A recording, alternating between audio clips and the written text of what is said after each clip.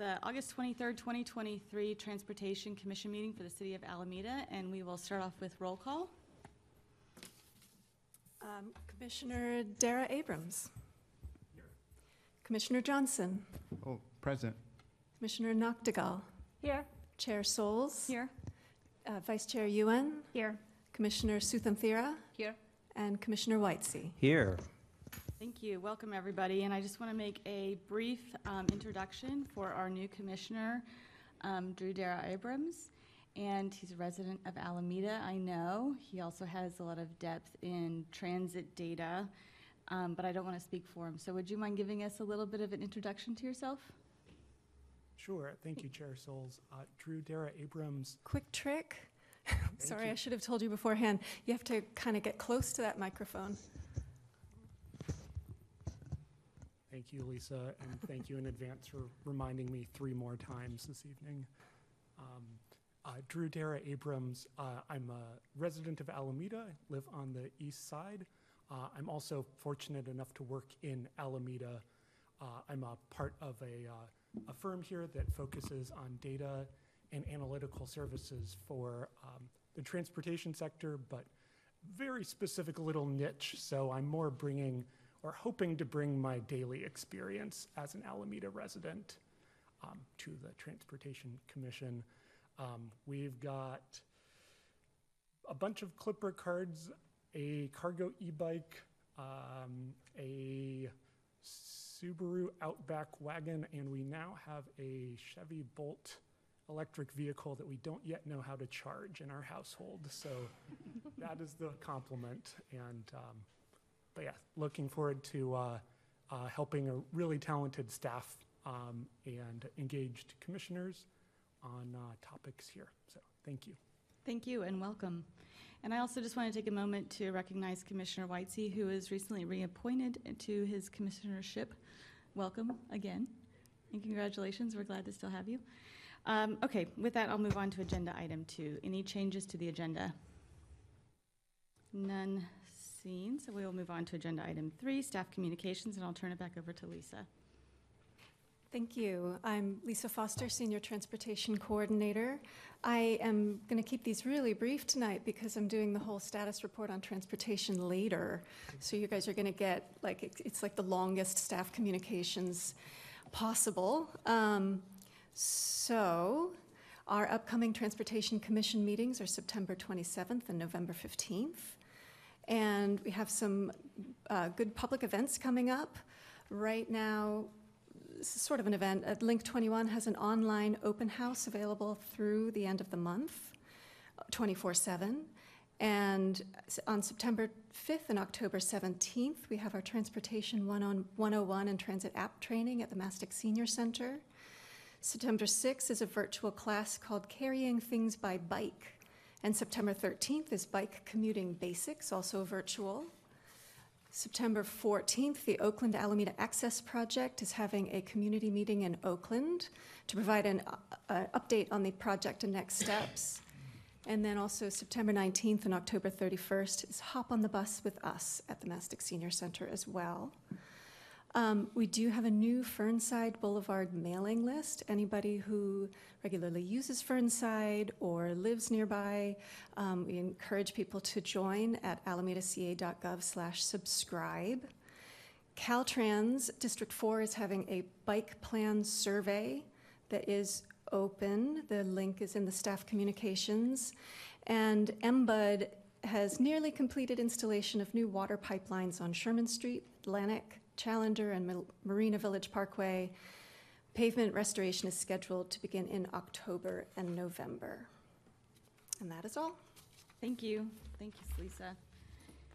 And that will move us on to agenda item 4, the non-agendized public comment. So if you have any matters that are not currently on the agenda for discussion this evening, now is the time to virtually raise your hand or submit a card to the clerk.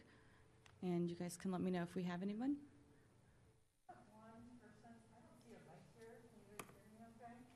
I can hear you, but I don't know if. Okay. Okay, please welcome in. Good evening. Thank you, Commissioner Souls and Commission members. My name is Denise Trepanier, and I'm speaking on behalf of Bike Walk Alameda this evening. I'm sure you're already aware of the dangerous situation that was created by the city when they closed the Shoreline Trail on Bay Farm for maintenance. The Shoreline Trail is a key bike route for kids getting to school on Bay Farm and over the bike bridge to schools on the island. The city closed this trail on the first day of school without any notification to the schools or the parents who rely on that trail for their children's safe commute to school. The city also didn't provide any detours, and as you can expect, it was confusing, frustrating, and dangerous. Kids were actually riding their bikes against traffic on Robert Davey Jr. Drive because East Bay Mud had also closed part of the sidewalk for one of their projects at the same time, again, without any safe way to get through. So I applaud the city for hearing the understandably loud complaints from the community and getting the resources in place to provide signage about a safe-ish detours very quickly. But I think the situation is symptomatic of a larger issue that I'm hoping this commission can help address. A similar situation happened during the developer-led construction project on the Cross Alameda Trail earlier this year, when a section close to NIA was closed without any notice or detour, leading people to walk and bike in the traffic lanes on Ralph Appizzado. Our bike and ped trails and paths are not managed as transportation infrastructure the way our roads are. If we want more people walking and biking, we need to change that. I'd like the city to prioritize at a minimum our low stress backbone that was just approved by council as part of our transportation network and not managed as recreational facilities. I'm not sure how to make that happen. I'm not sure if this means we need new processes or we need another permit check or more site inspections to make sure that we've implemented traffic mitigation plans for people walking and biking. Or this is maybe an issue of needing to educate staff on the ground on how important these routes are. I don't know what the solution is, but we need to change something. There's a lot of new construction happening soon, Encinal Terminals and the Clement Avenue Extension and Central. So I hope we can figure out how to fix this and make sure that we can treat these projects and infrastructure, which we've all worked so hard to get to this point, to keep them up and operational for everyone. Thanks. Thank you. There is Do we have one other more public comment. comments? Yeah, please go ahead. Let's see, that would be Cindy Johnson. Welcome. Good evening, Commissioners. I'm calling from Bike Walk Alameda to raise awareness around Cycle September and invite you and the broader community to join us. This is a citywide competition to promote biking for everyday transportation instead of driving. According to the Active Transportation Plan, 63% of all trips in Alameda are 3 miles or less, which is an easy bike ride. 31% of all trips in Alameda are less than 1 mile. And yet 70% of all trips are made by car. Instead of driving for these everyday trips, so many of which are really short, we're hoping that for the month of September, people will try biking instead. The winner will be the person who puts in the most trip miles, and they'll win a gift box of Alameda goodies and ice cream with Mayor Ezzy Ashcraft. Participation details, including how to track your miles and lots of other important resources, are on our website, bikewalkalameda.org, under the Events tab. We hope you'll join us. Thank you. Thank you. Other comments? Paul. Okay, thanks, Rochelle. That will move us on to agenda item 5, the consent calendar. 5A, we have the draft minutes from June 21st, 2023. Absent were Commissioner Whitesy and Colstrand, I believe. So if I have any comments, feel free to raise those now or entertain a motion. Go ahead, Commissioner Noctegal. There's a small typo that I wanted to flag, and it's not really a deal breaker by any stretch. It's just on item 5A, I'm referred to as board member Noctegal as opposed to commissioner, and that's it. That's a promotion. Congratulations. I'm just kidding. We can make that edit as part of our motion to approve. If anyone else has any comments, go ahead and speak now. None? Okay, I'll make a motion to approve. Do I have a second? Commissioner Noctegal? Thank you. And we're doing roll calls. Vice Chair, did you have something? No. Okay. Not roll, the vote. We can do the voice vote. So we have 2 abstentions, so all in favor say aye. Aye. Aye. All opposed say no. And the motion passes. Thank you. All right. On to agenda item 5B. Lisa, I believe we were going to have staff give some details about this. It's just an intro. This is something that was a little bit of a gap in our bylaws. So it exists in code, but it was never really fully adopted. And so do you want to explain some more before we make a motion? Certainly. I realized that our bylaws didn't have a reference to our Municipal Code 8-1.3, which is the appeal of Public Works Director decisions. So that is, it's fully adopted municipal code, but I realized that some, commissioners might not know about this, and the best way to make sure that it's all above board is putting it in our bylaws. So this would add 1 sentence to our bylaws to make reference to it. And what it is that the Transportation Commission is an arbiter when people file formal appeals for Public Works decisions related to items outlined in that code that include stop sign and bus stop placement, truck routes, pedestrian signals, and certain parking regulations like short-term parking zones and disability parking zones. So the fee for somebody to file one of these formal complaints was $1,600 in our last fee schedule. So it is fairly rare that this happens. I haven't seen it happen since 2019. But it just, it is part of the task of this commission, so it should be in our bylaws. It's my recommendation. Thank you. So our action tonight is to make a motion to amend the bylaws to include this municipal code. If there are any questions for staff, we can do that, or we can have a motion to approve. Any questions? I'll make a motion to approve. I'll second. Thank you, Vice Chair. And another voice vote, please. Sure. All in favor say aye. Aye. Aye. All opposed say no. Any abstentions? Doesn't look like it. Motion passes unanimously. Thank you, Lisa. We're on to our regular agenda items, and as 6A, we have a moment to recognize the service of Commissioner Rebecca Colstrand, who served on the Transportation Commission for the last 4 years. She is with us tonight, so thank you for coming. And we have a formal resolution, which, as you probably know, has a lot of whereas, and I feel like some of those things don't always give the full service for people listening to really understand someone's service and contribution. So to go over just a few highlights of Commissioner Colstrand's accomplishments and contributions, as well as our gratitude for her service to the City of Alameda, I'm just going to point out a few things. So in addition to serving 4 years on this body, she served with the City of Alameda Planning Board from 2004 to 2012, including 1 year as vice president and 1 year as president.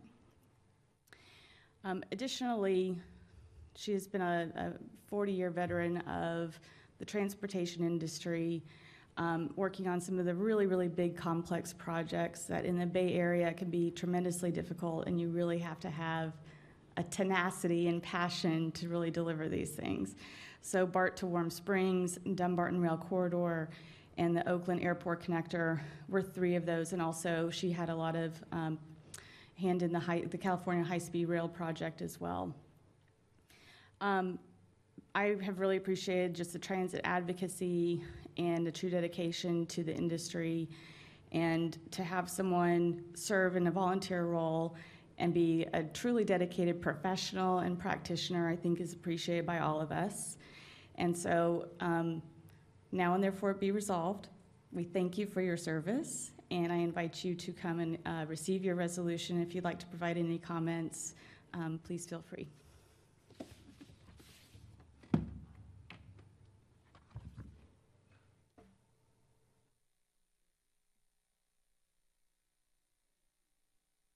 Please. So thank you for your kind words.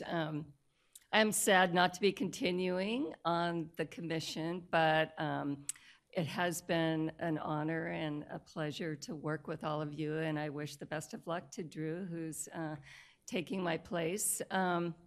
It has been interesting to meet all of you and learn your transportation perspectives, which are sometimes different than mine. Sometimes I was a thorn in people's side, which maybe is why I didn't get reappointed.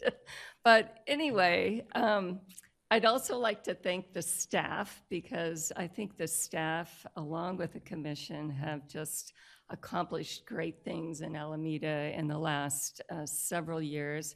And I know that's owing a lot to the current mayor, as well as John Knox White, and being on the council, and having a great transportation commission like my fellow commissioners.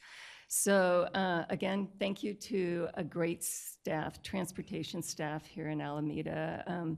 Have to say, when I was on vacation recently, I was brought to my attention, there was a blog this guy was doing, it was on YouTube, about the future of Alameda and how it's this great city that has all these bike lanes and everything, and it's the future of the Bay Area. And he was just going on and on about it. And I was thinking, yeah, that's because of all the hard work that's been done here. So thank you to everyone, and good luck. And I know you'll continue to do great things. So thank you all. Thank you.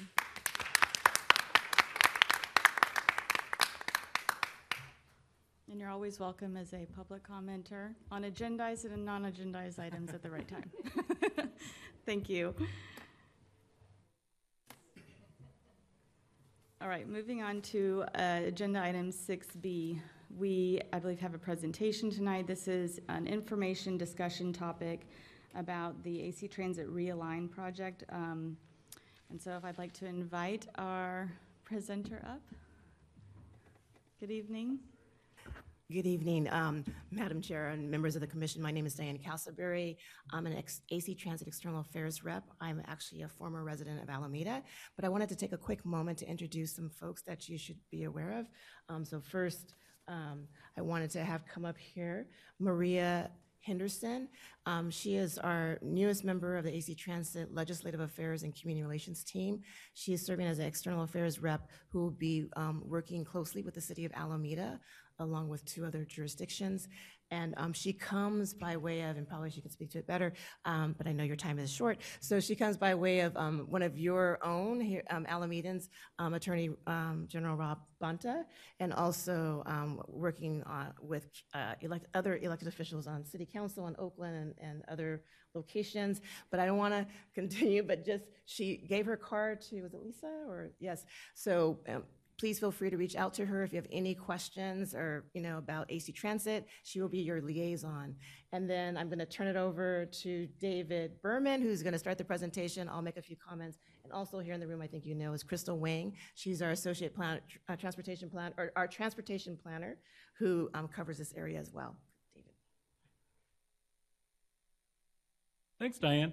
So I'm David Berman, senior transportation planner, and the project manager for AC Transit Realign, which is our initiative to remake our transit network in the wake of the pandemic. And I've got Diane here, who will step in and talk a little bit about engagement in a few minutes, but just want to make sure you brace yourselves. I'm going to go as fast as I can. This is a 60-minute presentation. We're trying to reduce down into 15, so please bear with me. Next slide. So what is AC Transit Realign? We are doing a plan that looks at our core product, that is our transit network. And we're looking at routes and schedules to evaluate where and when we offer transit service throughout our whole service area, from Richmond down to Fremont. And we're trying to make sure that that service, that is where buses go and when, is aligned with what customers need and the important equity goals we have enshrined in our strategic plan. We've got a moral and federal compliance imperative to protect and support mobility for people of color, low-income folks, and those with mobility impairments, and want to make sure that none of those folks get lost in this process, that we actively include all of these voices in the conversation throughout the process. Next slide. And so what you should expect through this whole process is that we're going to have some hard choices ahead of us. Heavy trade-offs mean we'll have to make some serious choices between frequency, reliability, and the distance bus routes are from where people live, work, and play.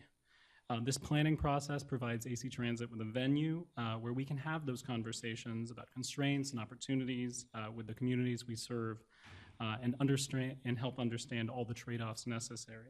At the same time, however, a plan that just envisions a cost-neutral future with just limited resources would catch us flat-footed in the event that new revenue is available. So this plan will also look at what the future of transit could look like with more revenue and the possibility of maximizing service that's available to our communities. Next slide.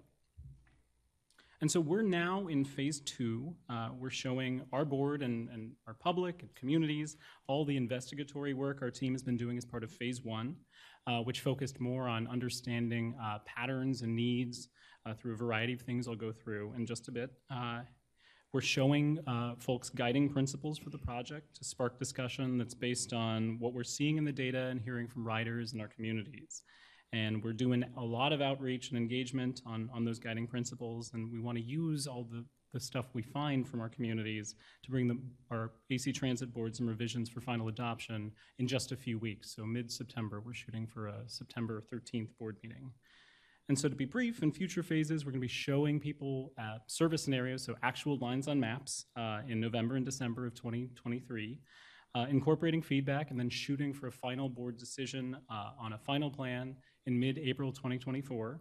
And then in the summer, we'll develop some new service standards, so carrying the spirit of this plan forward into future planning efforts, and then also roll out a robust public outreach campaign to let people know in advance that changes will be coming for an initial go-live date of August 2024. So it's a very aggressive timeline. We're doing a lot of, I was telling Rochelle, a big road show. Next slide. And so all of the work we've done to date brings us to draft guiding principles, including a market analysis, which aims to understand how our communities have changed in makeup since the last time we did a big system-wide service planning effort like this, and what trends are looking like on the demand side. The origin destination analysis gets granular with location-based services data from cell phones to understand how general travel patterns have changed.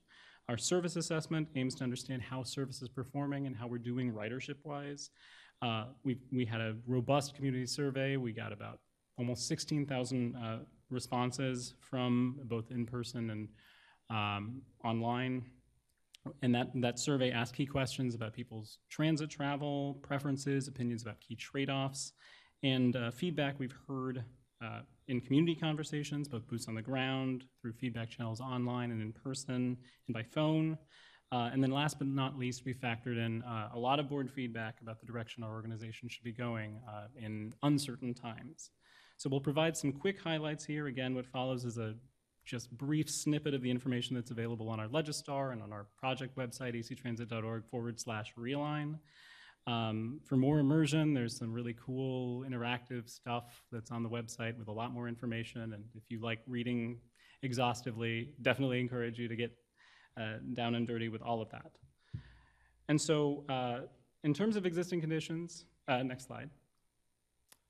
This map shows the population change we've seen in census data between 2013 and 2021 for our service area. Note that to make everything work in widescreen, kind of tilted to the left, so north is to the left, not up. And what we're seeing is that the service area saw slight population growth leading up to the pandemic. We used 2021 data because that was the most recent available at the census tract and block group level, depending on the particular data set.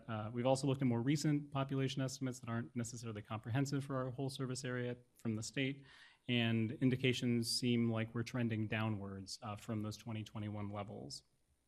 Next slide. And so in terms of travel patterns, we wanted to understand where people are making more trips and where they're making fewer trips. We've got a contract with Streetlight Data, which provides location-based services data, so data from cell phone apps. And until spring 2022, their methodology used that anonymized data from cell phone apps about people's movement patterns. So it's a pretty comprehensive sample. We're comparing fall 2019 to spring 2022 data. After spring 2022, Streetlight, along with all the folks in this industry, changed their data gathering methodologies in line with Apple changing their views on privacy and data retention. So the best apples to apples comparisons we can make are from between fall 2019, so pre-pandemic, to mostly post-pandemic in the spring of 2022. And so with these data, the kinds of places we're seeing, or the kinds of communities we're seeing growth in are Richmond, San Pablo, East Oakland, and South Hayward, and also in Cherryland. So specific places with density, those are some exceptions to the overall trends that we're seeing with communities like downtown Oakland, so employment centers, the hills from Oakland through Berkeley and Kensington, parts of Fremont, and a lot of Alameda seeing significant declines in overall travel making. So that's looking at all trips both on and off the bus. Next slide. And we're seeing throughout the whole service area from these data. So when we look at all vehicle trips starting within the AC Transit service area, over 90% of those end within the AC Transit service area. So, and when we divvy up the service area into 4 chunks, so basically West Contra Costa County, Northern Alameda County, Central Alameda County, and Southern Alameda County, roughly, the trips starting in any of those quarters of our service area tend to stay within those geographic areas to the tune of 60 to 70%. So just generally, travel tends to be more hyper-local than you'd think, with bus trips, based on our best available data, skewing even more extra-local. In terms of time of day, in this data set, we're seeing declines across all weekday time periods, but midday travel on weekdays has been least affected as compared to pre-pandemic patterns. We're also seeing percentage drops that are greatest overnight and in the late evenings on weekdays. When we look at weekend data, we see pretty uniform travel declines in terms of the overall amount of trip making being made throughout our service area, which doesn't really match what we're seeing in our transit network. We're seeing weekends and midday both coming back disproportionately from other time periods. So there's some differences between the transit market and the overall market of travel throughout our area. Next slide. And so when we look at productivity, that is the number of people we're carrying per every hour of service we put out on the street, it really follows land use trends most closely. The more density, the more people are generally riding transit. And so as part of this work, we broke up all of our lines on a segment by segment basis, which provides us a granular sort of neighborhood level look at how or where we're seeing ridership growth within neighborhoods, and what parts of those routes tend to be contributing to more productive service more markedly. So productivity is highest in Oakland and Berkeley, and pretty good in Alameda. Basically, the places that have the highest population and employment density punch above their weight when it comes to ridership, as folks in the transportation sphere would generally expect. Our lowest performing areas are primarily suburban or low density areas with Fremont and Newark, and a lot of the service in the hills seeing some of the lowest performing segments. We see that service in some of the densest, the most frequent corridors does really well. The 51B through along College and University carries about 60 passengers an hour. It provides crosstown service. It runs at a high frequency, has a built-in market of Cal kids. Route 1T, so our Tempo BRT, also has a similarly high productivity, carrying about 57 passengers an hour. And so what we see generally when looking at service performance, the markets where we have high quality service and we have the densities to support it really are wins for us on that front. Next slide. So this chart shows when bus trips happen throughout the day. The bus ridership, or number of passengers, is articulated there in blue. Bus ridership is more peak focused than overall travel demand and is influenced by school ridership in the 7 o'clock hour on weekdays, and in the 2 to 4 p.m. window, we carry a lot more school kids than is represented in overall travel patterns. The slightly higher overall travel demand and lower bus ridership that we see in the middle of the day suggests there's some potential for meeting some unmet demand. And that's a direction that I know BART is going with their service changes forthcoming in September, seeing that midday market much better than the peak market. And I'll turn it back to Diane to talk a little bit about survey and outreach and engagement.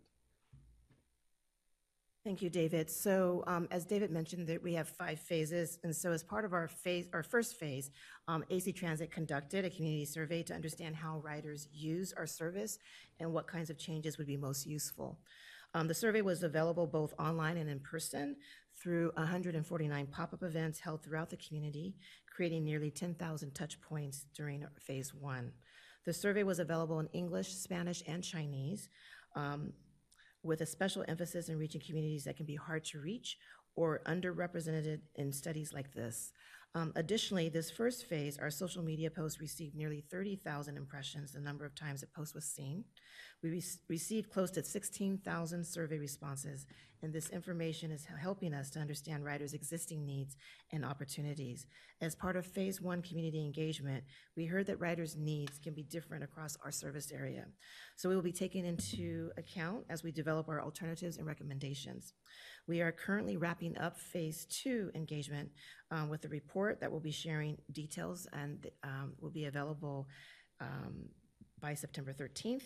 And additionally, we are preparing for phase 3 later this year, as David mentioned, and that's when we'll have lines on maps where we will be seeking feedback on proposed service plan scenarios. I'm going to turn it back to David. Thanks, Diane. And so, next slide. Oh, there we go. We asked a lot of questions on the survey, and what we found generally is that folks who rode before the pandemic are riding for about the same reasons that they did before the pandemic, just less frequently. So we asked a number of trade-off questions, and what we found is frequency is generally king, though some of the subtleties vary depending on where you ask that question and to whom you ask that question demographically. We also found that most people, excuse me, would prioritize more service during the day on weekdays, followed by early morning and early evening service. And on weekends, they would first prioritize service during the day on Saturdays, then service during the day on Sundays, with late night being less of import to the folks we asked in our survey pool. Next slide. So when we step back and look at all of the community input and the technical analysis, our major conclusions are, 1, the AC Transit service area saw population growth during the last decade, but it's experiencing a slight decline after the pandemic. The makeup of our service area is changing because of factors like an aging population and displacement. Travel to and from employment centers is lower today than pre-pandemic, but it really depends where specifically within our service area. Next slide. Riders are using AC Transit less today than before the pandemic, but generally are following the same trip purposes. In general, our customers value frequent service, more frequent service when considering trade-offs, but when we ask where and when and what, it depends a little bit more. And then also we heard that customers value the coverage, the network coverage that we offer, but frequency and more reliable bus service are really things that we can do better. And that's feedback I can echo as a rider. Next slide. And so based on what we found in our research and looking at all these data trends, we've narrowed down 3 draft guiding principles or some core values that we want to carry into what we design and show people in the fall. Those are equity, frequency, and reliability. And all those sound like good things, right? But we want to define what we mean by each of those so people understand what those values might mean in practice when we get down to the nitty-gritty of why a bus should or shouldn't go somewhere in the fall. Next slide. So let's start with an equity lens. We see that as providing mobility for communities who need it the most. We're seeing fewer and fewer low-income and zero-vehicle households because they're moving because of the cost of living. We're seeing an aging population with fewer kids, and the need for weekend, early morning, and late evening schedules for those with non-traditional work hours. Within this lens, we're identifying communities who need it the most very specifically, providing the most service where the greatest concentrations around low income, people of color, limited English proficiency, seniors, car-free households, single-parent families, people with disabilities, and significant rent burdens exist. So it's a long list, mouthful, but we're really looking at basing our approach on the MTC equity priority communities. And so assuming we don't have more resources to add service, focusing on these communities would mean more service focused in these communities based on these demographic lenses and less service outside of these communities, including possible impacts on trans-based service in more resourced communities. We see reliability as simply providing reliable and predictable service. We've heard loud and clear in in-person conversations and through our survey that buses just need to show up if there's a trip in the schedule, full stop.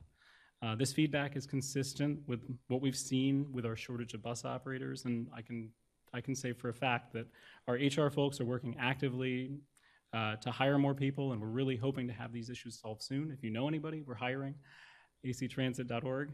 But within this lens, we want to dedicate resources so that if traffic delays happen or a bus operator calls in sick or unforeseen conditions happen out on the field, we've got a bus with the driver still out there to make sure that service goes out as we say it will. And so what does this mean in practice? It means as we're developing service plans, we'll add in extra time to account for real-world conditions.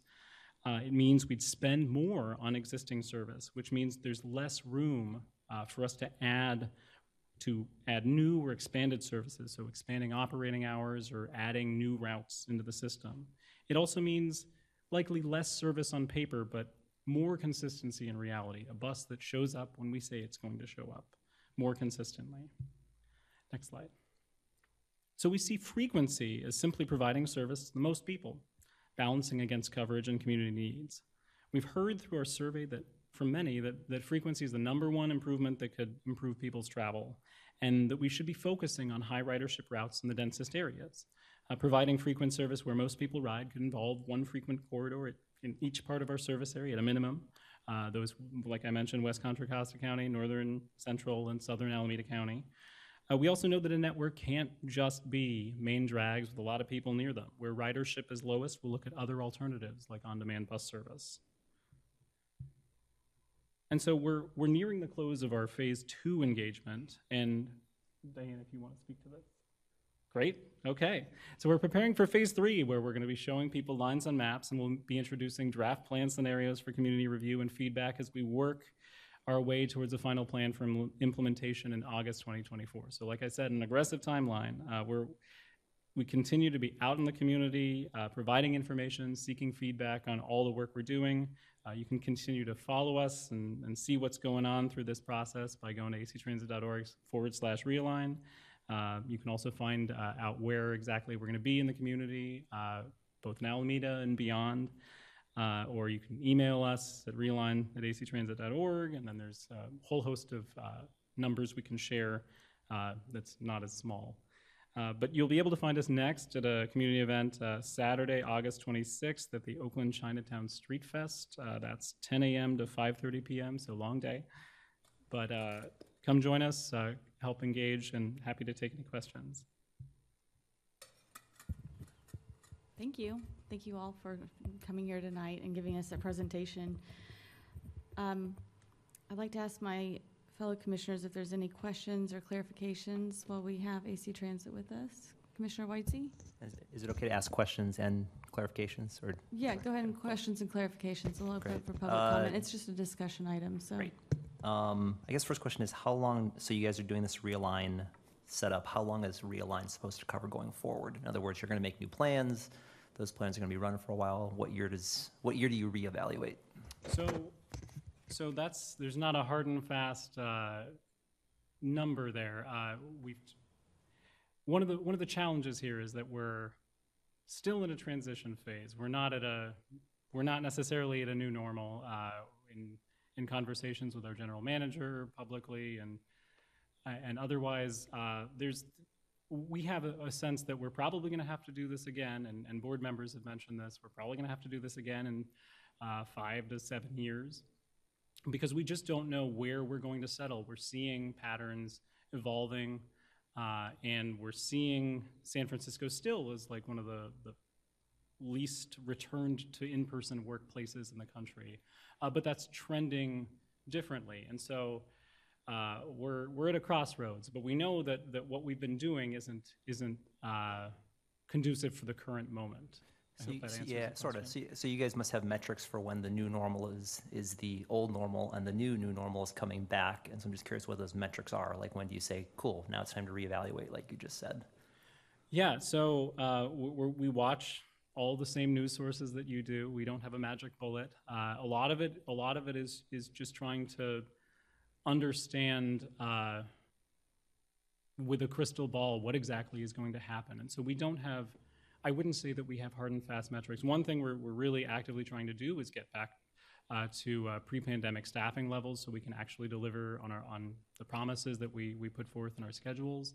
And that's really been one of the biggest initiatives, aside from this one, that has been occupying our time. It's a national problem, a regional problem, and we're grappling with making sure that we have enough staff to fill all of our service on a day-to-day basis. Let me ask a different question if I can. Thank you. Appreciate it, David.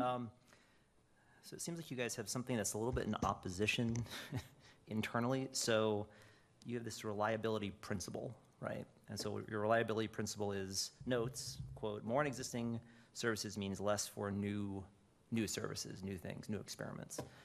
And yet that's sort of in contradiction to you guys want to expand things like late night service because that serves underserved populations. And also, I mean, according to your own stats, there's not a lot of riders at those times. And so I'm curious how you square that circle given that those are opposites. I think the easiest answer, I guess the hardest answer, is that we simply are facing a fiscal cliff still. So we've had action from Sacramento to get us part of the way on transit funding to get us back to pre-pandemic service levels and beyond in the next few years. But the whole story hasn't been written yet because we haven't gotten a long-term funding solution that'll kind of allow us to tackle some of these issues that we've identified as part of our existing conditions analysis. So our board wants us to be visionary, but we also are faced with pretty significant revenue crunches, just like transit operators throughout most of the country, including BART, which is facing a lot more dire issues than we are. But we want to be honest about those trade-offs and how we're trying to reckon with this future. There's a lot swirling around. I have a couple others, but I'll yield for a little bit and then come back. Other questions? Commissioner Susan-Thera? Thank you, David, for the presentation. And this is disheartening and not surprising, right? The trend you're presenting, and I'm totally with you in terms of how you or the transit industry is trying to address this and then address the shortfall and all the other issues related with that. So I have a few clarifying questions. One is that in your data, one of the slides you show that overall travel demand, and then you show that it's slide number 10, if you can bring it up. Maybe I just want to know what you mean by overall travel demand. Is it the entire by all modes? Because yes. Oh, is so it by all the modes? data set gives us basically anything that has a device, and so that's what we're looking at. We're looking at streetlight data. Yes. Okay. And so I would say that, and I think the transit industry would say that streetlight data doesn't have everything figured out. We're more confident about the overall data quality when it comes to overall travel patterns, less so when you focus specifically on what it's trying to intuit about bus and rail patterns, just because there are limits to the technology. But it's a great resource that 10, 15 years ago we would be just dying to have. So. Yeah, totally, because I have analyzed as part of my previous job, for 15 years, the travel data trend, especially, for all modes in Alameda County. So I'm a little bit surprised about the pattern here because in terms of overall travel demand, the auto is peaking more now. The roads are clogged all the time. So I'm not sure whether this is correctly reflecting, but that's not the focus point. Anyway, I just wanted you to, verify how it is. And in terms of looking at creatively developing some solution, addressing this issue, right? There is one about, you said the student transit ridership. I know we don't have student transit pass here in Alameda, right? You don't issue student transit pass program that's administered by ACTC. Yes. But is there any thinking of expanding that? So that's one. or is there any advocacy going on? And then the other one is express lanes. Express lanes, when, I've been in some way part of it in the planning stage and evaluation stage in terms of the performance. So one of the concepts is that a complementing service of transit will be implemented later on from the revenues and in excess of operation and maintenance of the express lanes. That's how it was formed, when we started A680 and then the 580. Now MTC has this full network coming up. But just wondering whether AC Transit or other bus agencies are working with MTC in terms of seeing how the transit service can be added on to express lane, because I think when you really look at the concept as such, how we are charging fees for a single occupant vehicle to get on the express lane, or basically we are taking away a lane and then we are promoting carpool, but then there is an excess. I know our chair is an expert in that. I'm not going for pricing, but what I'm conceptually saying is that people who cannot afford to travel for charge, but they are pressed for time, then there should be another option, which is transit. And then, although in concept we are talking, whenever the express lane was discussed, we are talking transit as a complementing service. It is a secondary step. But so as an industry, we need to look at whatever part of the revenue we can use to implement the bus service. So I'm hoping, AC Transit is looking into that option as well, or other bus agencies are looking into that option as well. So I just want to mention that, because that has not been the case, and I was on the other side as well, and in the industry, how that aspect was considered, because we are always looking at maintaining the express lane operation and all that. So it's very hard to carve out funding to invest in transit. So that's the last point. Recently, for the summer, I had a guest who came from Sweden, my family member, with 2 kids. And the first thing, they were here for a month, and the first thing they asked was, okay, can we get a summer pass to go around everywhere for transit? That's not the case here, to go around the Bay Area. Forget about Bay Area, but even within the county, because we don't have the off-season pass kind of a thing. So we can be creative to think about and look at European countries or Asian countries, Singapore, Hong Kong, and all that. In terms of, I know the situation is different, but still, we can be creative in identifying options to boost the ridership. Yeah, that's good feedback. Yeah, so we're on the student transit pass. I know that's like you said, administered by Alameda CTC. I know that program has seen some tremendous growth. Schools getting added every school year, and it's a great partnership. Most of that money, I think, this isn't my primary wheelhouse, but most of the money comes from Measure BB, and so yeah. And thank you.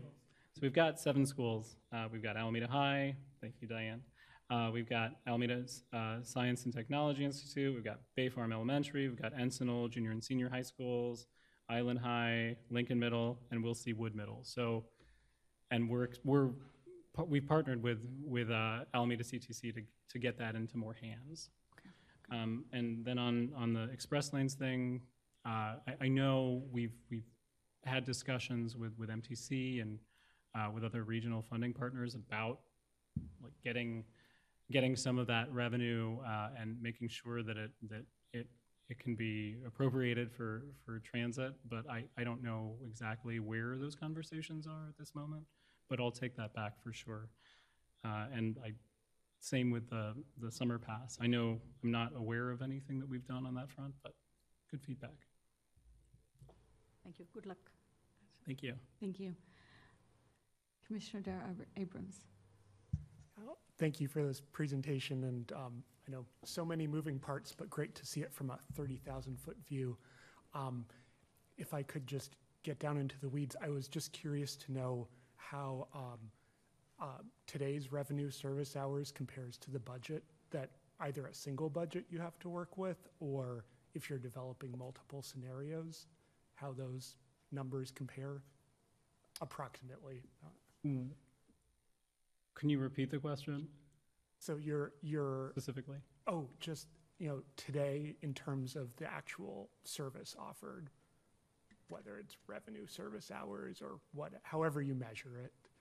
Yeah, I can't Are you- recite the number off the top of my head, but Oh, I can no, say no, that, not- that as part of the alternatives, we're looking to, so we really don't want to overpromise with respect to the amount of service that we can deliver. So we're seeing our operator patterns trending upwards. And so the alternatives, at least the cost-neutral alternatives, will focus around the level of service we're providing today, the number of revenue hours we're providing today. Does that help? Yes, thank you. Yeah. I also wanted to ask, I know the frequency and productivity versus coverage is always the hard choice to make in a network redesign. And I'm just curious to know if you have any metrics from the board or any direction at a high level on where to make that call, or if it's just going to be scenario by scenario. Yeah, and that's part of what we've been considering with this guiding principles process. Our survey instrument asked a lot of questions about people's preferences, but I don't think at this point we have really hard and fast direction from our board as to which way we'll go, and I think that'll probably inform the kinds of alternatives we'll put forward in the fall. Great. Well, thank you for that. And I'll just say, I always appreciate seeing frequency and productivity being guiding principles there, because coverage is certainly important, and you certainly have many local and federal requirements to meet, but frequency as an organizing principle can accomplish a lot. So Appreciate that. thank you again for the presentation. Thank you. Are there other clarifying questions or? Yeah, I just have a quick Johnson? question. Yeah, go ahead. Yeah, David, Diana, question for you. So I was in New York, and I was riding the bus around on MTA, and what I've noticed, because I ride the bus a lot, is that we talk about frequency, and I'm wondering, does the data, when you guys did the surveys about the idea of passengers who get on the buses with actual currency, coins, paper money, that takes time and that slows down the frequency of the buses. I know we're dealing with equity, but it's interesting in New York and MTA, they don't take coins, they don't take, but they have more access, like you can use your ATM card, your credit card, whatever. So I'm just trying to figure out, like, has the board, have they talked about, anyone at AC Transit, the board, whomever, about like exploring like whether or not we should, the district should refrain from taking, money so that, operator safety, the whole thing of, operators having to decide, okay, this person doesn't have enough fare, I have to make a decision to let them on, because that does impact frequency and bus bunching and all the other things that go on. So has there been sort of discussions of that at the micro level to sort of look at that, to see if that's something that should be explored? I don't know if they. So there's been some ongoing conversations. We have an Alder boarding pilot going on lines 51B and 6 in Oakland and Berkeley. And I think our board is very interested in speeding up the boarding process. But with equity in mind, it's a challenge for sure. And with operator safety in mind, with fare disputes, those can be some of the biggest points of conflict for our workforce. I think one thing is that we're really excited for Clipper 2 for that rollout. There will be a lot more ways for people to pay more actively. I think a criticism I've heard from our board and members of the community is the vendor network for Clipper 1 is really not that great. So that becomes an equity issue if you can't reload your Clipper card in that many places if you're someone who's unbanked. So there's a lot of issues swirling around that. I will say that we're we're very poised to get people on and off the bus as quickly as we can and as safely as we can. Thanks, Commissioner Johnson. Any other questions, Commissioner Whitesey? Sorry, just a follow-up to Commissioner Johnson's question. What percent of riders currently pay with cash? It is, that's a good question. I can't recite it. It's in the minority. I think it's, I don't have a number off the top of my head. I want to say. Is it sub 5%? No, it's higher than that. It's higher than that. I would Sub say 25%? 20, 25%. Really? But I would have to go back and do my homework on that. For Interesting. sure. Okay. I had a question, I guess. So you're designing new systems, new routes, and it seems logical you guys would look at recent initiatives that failed and figure out why they fail, so you don't repeat the same mistakes.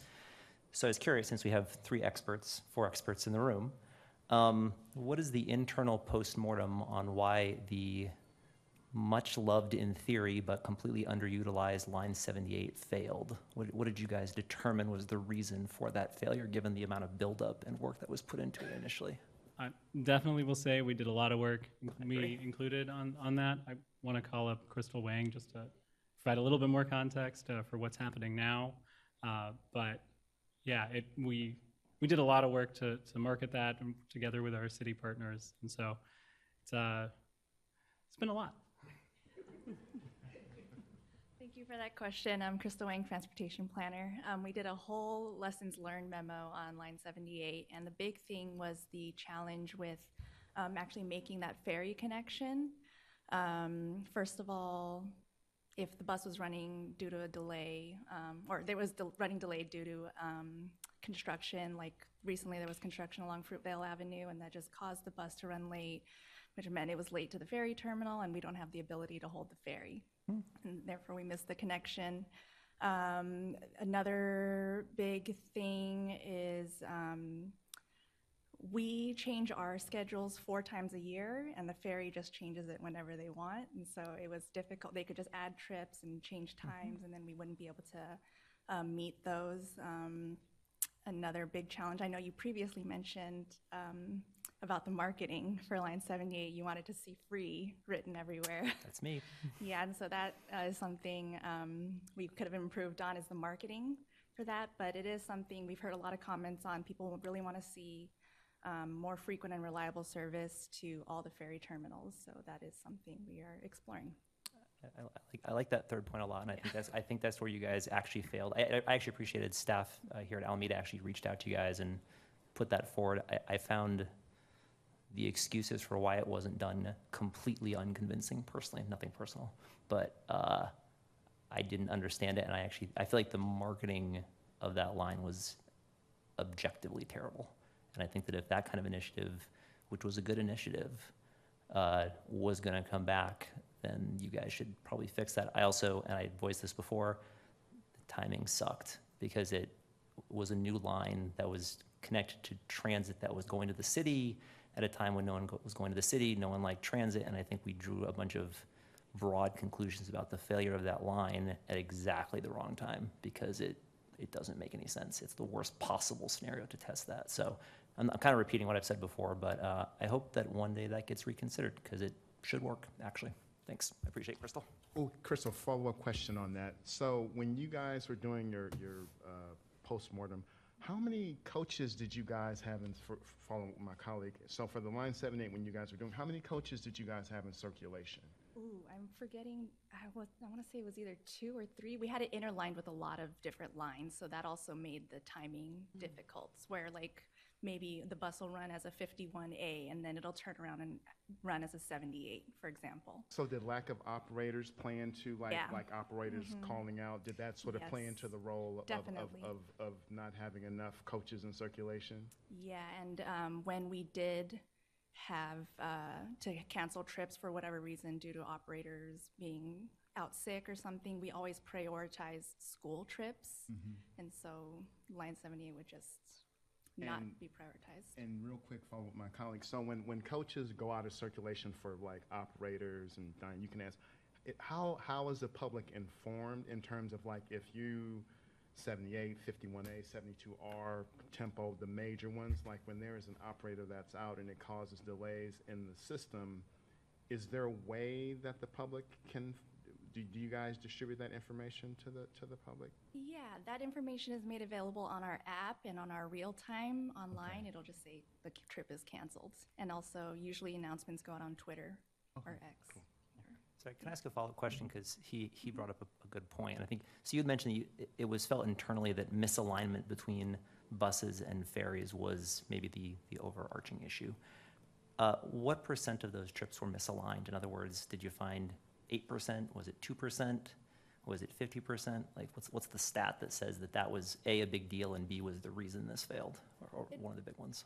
It really varied. I know towards the end of the pilot program, for example, there was a ferry trip that was added. I want to say it was 9:25 departure, and because of the misalignment. That one's missed every time. Yeah. Mm-hmm. Okay. Yeah, but another thing I forgot to mention is that we do have other lines that provide service either to a BART station or just Transbay service to get people to the city. And so there are plenty of other options that people could also take if they didn't want to take the ferry. Cool. Thank you. I appreciate it. All right. If there are any other, Commissioner Noctegal, go ahead. Thank you. So looking at one of the slides, there was several lines in Alameda that aren't exactly thriving right now. The ridership numbers are not great. And I'm wondering if down the road with this Realign project, as you start to propose changes, if you plan to come to Alameda for outreach, how are you going to outreach to the community to get input and prior to making changes if you choose to? Sure, and I'll turn that over to Diane because that's her wheelhouse. It's a great question, and I'm also just make sure you have Maria's card because she'll be your contact for Alameda. We're going to be doing lots of different things. One of the things that we've been doing through each phase is we're doing like a online kind of virtual kind of meeting, but we're also going to be in this next phase because that's when we're going to have like lines on maps and things like that. We're going to be doing some more kind of in-person activities as well as online. So we haven't finalized the dates of where we're going to be, but everything is going to be on the actransit.org/realign, REALIGN. So we'll have like a list of dates where we'll be, how you can join us virtually, how you can, where you can find us in the community. And then also, if you have any recommendations of where you want us to be or to give a presentation or to meet with folks, we're more than happy to do that. So, and then we are planning, we haven't talked to the city yet about this, but we are planning to, because we have about 13 cities and 8 unincorporated communities within the AC Transit service area. So we're planning to at least make a request that we come to give some kind of informational presentation like this, but specifically on the different scenarios that we're going to be presenting for consideration to get some feedback on that, particularly for your city, does this work for you? Does it not work for you? Things that we need to know, that kind of feedback. So that's what we're hoping for. And that probably will be happening somewhere in the November timeframe, I believe. And so, but if you just kind of stay track with our project page, you'll be able to see updates. And then also you'll have Maria's card, and you also know Crystal. So we'll try to do a good job of making sure we stay in contact with city staff and let you know what's going on. Okay, so the plan is to have something in the city of Alameda for Yes. the public to participate? Yes. Okay, thank you. Thank you. Do we have any public comments? Because I know we've been waiting for a little bit, and I don't want them to wait too long. There are no raised hands right now. If any of our participants on Zoom would like to speak, please raise your hands. Okay, well, we give them a moment. I believe Commissioner Abrams, did you have another? Okay, you didn't have another question. Okay. Any, let's just give it a second to see if there's any contributions. Still none. Okay. Well, then we'll close public comment on this item. Thank you for the information. If there's any other comments that are not clarifying or discussion areas that haven't been covered, please let me know.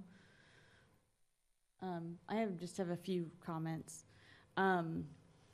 First of all, I know this stuff is really hard, and then the tension in transit right now between ridership and staffing and service and funding for something that we never modeled, a pandemic, and we don't know what's going to happen.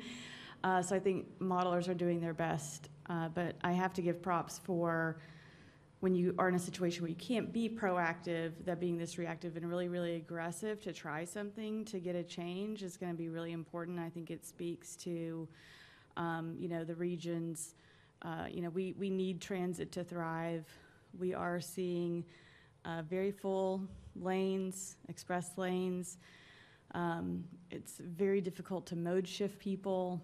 I'm just saying this for situational awareness in case you haven't seen a lot of the news about our fiscal cliff, and just that it's a dire situation and no one has an answer, and it impacts our economy and our quality of life. And so it's a really, really difficult situation to solve regionally, statewide, and nationally. So I liked the aggressive schedule of trying something is better than nothing.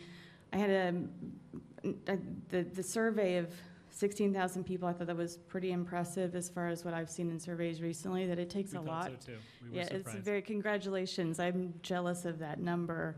I'm curious if you know, just roughly, rough order of magnitude, statistically, how many EPCs had participated in that survey from the equity lens? If there was a fair share of communities, or what we would typically, I'm not saying like specific numbers on statistical significance, but just generally, were you able to get some feedback from the defined equity priority communities?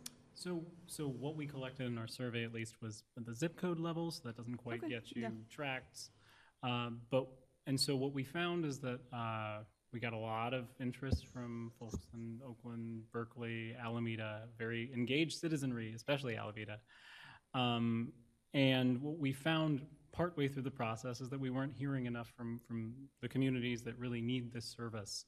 And so we followed a sort of a more traditional approach, and then also, if Diane, you want to come up and talk about our CBO engagement strategy. Okay. Thanks, David. It's a really good question. So what we did is, as David mentioned, we started to realize about halfway through the survey kind of promotion and outreach that we weren't hitting some of the populations like in East Oakland, some of the unincorporated communities, like those urban communities, and Richmond and, kind of southern central Alameda County. And so what we did is we kind of shifted gear and put a lot more emphasis showing up at places like family resource centers, food distribution sites, those kind of things to reach people. And we did paper surveys. In those paper surveys, we reached more than 1,100, I think, survey completes, just by doing that and making sure that we had, different languages. Additionally, what David was alluding to is that as part of this outreach effort, we've established kind of a partnership with 10 community-based organizations throughout the East Bay. And they're working with us as partners, where we had a group that started early on in the first phase, and so they helped us to get the surveys out and set up events and opportunities for us to meet with people to take the survey. We're going to be continue to work with those partners as we move into this next phase and the fourth phase, where we're going to be asking them to host kind of these, gatherings with different groups in their communities to help us reach some of those folks, particularly those equity priority communities. And so that's been actually working. And the other piece that we're trying, it's a little bit different, is we've established what's called a lived experience advisory group. It's about 5 members. I think if we had the budget for it, I would have gone for maybe 10 or 15 members, because it's kind of a big weight for someone to take on to represent their different communities. So basically, it's one representative. We have 5 wards in the AC Transit District, so we have 1 representative in each ward. So we're moving along that way, doing some traditional kind of outreach and engagement, along with trying to do some unique, innovative type of ways to reach people, and also, combination of digital as well as in person. So I hope that answers your question. It totally does. No, I think it's just the effort that that you have to put in it sounds like you put in the extra effort when you start seeing all the responses that come back. And my last one, and just while I have you up here, Was there, I know that fares, cost of transit to the user is a touchy subject, but I'm just curious, in any of the survey work, was there any conversation about, cost versus value or price tolerance related to transit fares?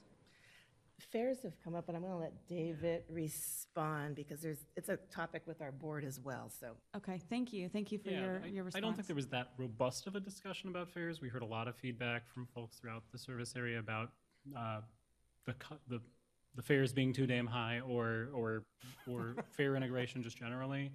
But we didn't do any targeted research on that front, and this initiative focuses more on sort of where buses go and when. Our finance group typically handles more of the fare instrument type questions and ways to pay. So that, but we're also, in all the feedback that we collected throughout this process, we get a lot of feedback that's not specifically, well, the bus should go here. We get a lot of feedback about shelters. We get a lot of feedback about cleanliness. We get a lot of feedback about safety. So there's all of these things that we're trying to make sure we route accordingly within the organization. We have a lot of other irons in the fire when it comes to, say, the quality of our bus stops, cleanliness, other kinds of things that have been identified through this effort. But we want to make sure we route those concerns accordingly and get some movement on them. Great, thank you.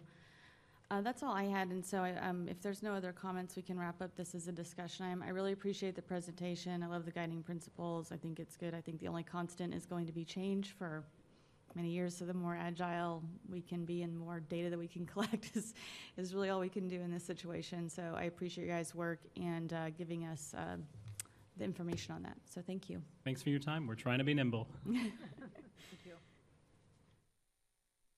All right, we're just going to close out agenda item 6B and go to agenda item 6C, which is a status report on transportation. So I believe Lisa's going. I would like to excuse myself for 2 minutes. Oh, okay. We'll get set up. I left my phone in the car. I don't want the car to be okay. Sorry for the delay. Good evening again, Chair Souls and Transportation Commissioners. As you know, I'm Lisa Foster, Senior Transportation Coordinator. I am going to give you all the status report on transportation, but of course, this represents the work of a lot of people. And we have Rochelle Wheeler with us tonight, and we also have Robert Vance, a Deputy Director of Public Works, available via Zoom for the Q&A. And then, yes. So this is an action item. We recommend have a wide-ranging discussion and recommend accepting the status report on transportation. And of course, those Transportation Commission bylaws that we mentioned, per them, part of the role of the Transportation Commission is to monitor implementation of adopted plans and policies. And so this status report is part of that. So you're keeping in mind our mobility element of our general plan, our active transportation plan, Vision Zero action plan, climate action resiliency plan, and transportation choices plan. And not coincidentally, some of the goals and projects from those plans are also showing up in the strategic plan that the City Council is working on. They're doing a 3-year strategic plan for City Council priorities. They have identified 5 goals. Unsurprisingly, most of the transportation-related ones show up in the goal to invest in transportation and infrastructure. So in their draft, they have things like paid parking at ferry terminals, the water shuttle pilot, neighborhood greenways, low-stress bicycle network, and projects like Central, Grand, Clement, and Clement Tilden.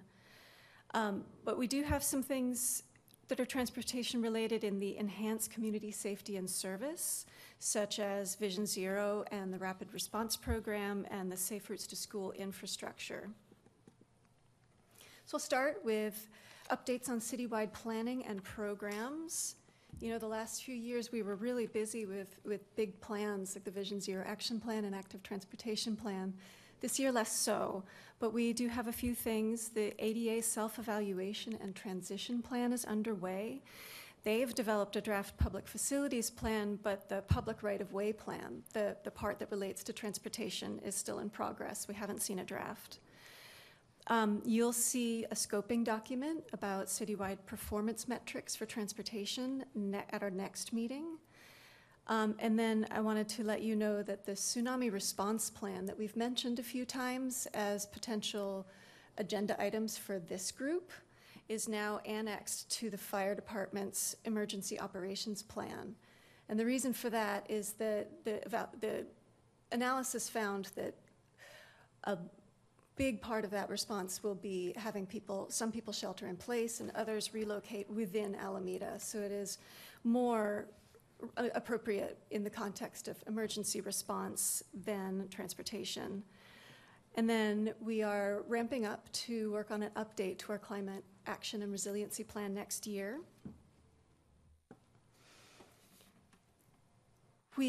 For Vision Zero programs, we have launched our rapid response program, rapid response after fatal crashes program, or at least the first iteration of it. And so we have developed concepts for the locations of the two tragic fatal crashes we have had to date this year. We'll expect striping and signage updates at Willow and San Antonio to be constructed by the end of the year. And then at McCartney, Marcuse, Baywalk, and a couple of similar intersections nearby. The updates that we've planned for that location are more intensive, a little out of our usual scope for the rapid response program, and we think we'll be able to get them constructed in early next year, just because they require construction bidding and more design work. And then we did finalize a fatal crash communications protocol, and we launched a new web page that has details about crashes, locations, and city response. We've also made progress creating engineering project checklists to use during design and implementation to make sure we consider safety, equity, active transportation plan, policy implementation, et cetera. We've done this both as a spreadsheet for our pavement resurfacing program, and then we're working with IT's GIS lead so that we can get all this mapped. In terms of school programs, our bike festival in April was a success. We continue to offer 5th grade bicycle education to all schools in Alameda, and we've had a very low response this year, so we're rethinking that. And then we did do some back-to-school traffic safety communications via social media and our newsletters, email newsletters. Trail maintenance is underway on Bay Farm Shoreline Park Trail. You heard some public comment about that. The timing gave us, as a city, broader city, some lessons to learn. But it is looking really great, and it'll be much smoother and I think wider. And then we also were awarded a grant for trail maintenance near the Harbor Bay Ferry Terminal. In terms of parking management, we are planning new curb zones, new mostly short-term and some ADA parking zones in our business districts to install when we do the updated Park and Webster striping. And we, in June, got word that we were awarded an MTC Parking Management Capital Grant. That's the good news, that we have that financial support and honestly that accountability. So we are right now planning to take it to City Council for a resolution of support, and assuming that goes smoothly, then we will be able to release the money in early next year. So the bad news is that it delays some of the stuff we wanted to get done this year. We'll wait until we can spend against that grant and get it done next year. And then we also, in the city capital budget that was last adopted, included $1 million for security updates in the Civic Center parking structure. And now for public transit, which is the topic of the evening. With our water shuttle, we were awarded a $1 million grant for that. I think last time we talked about it, we were waiting word on that.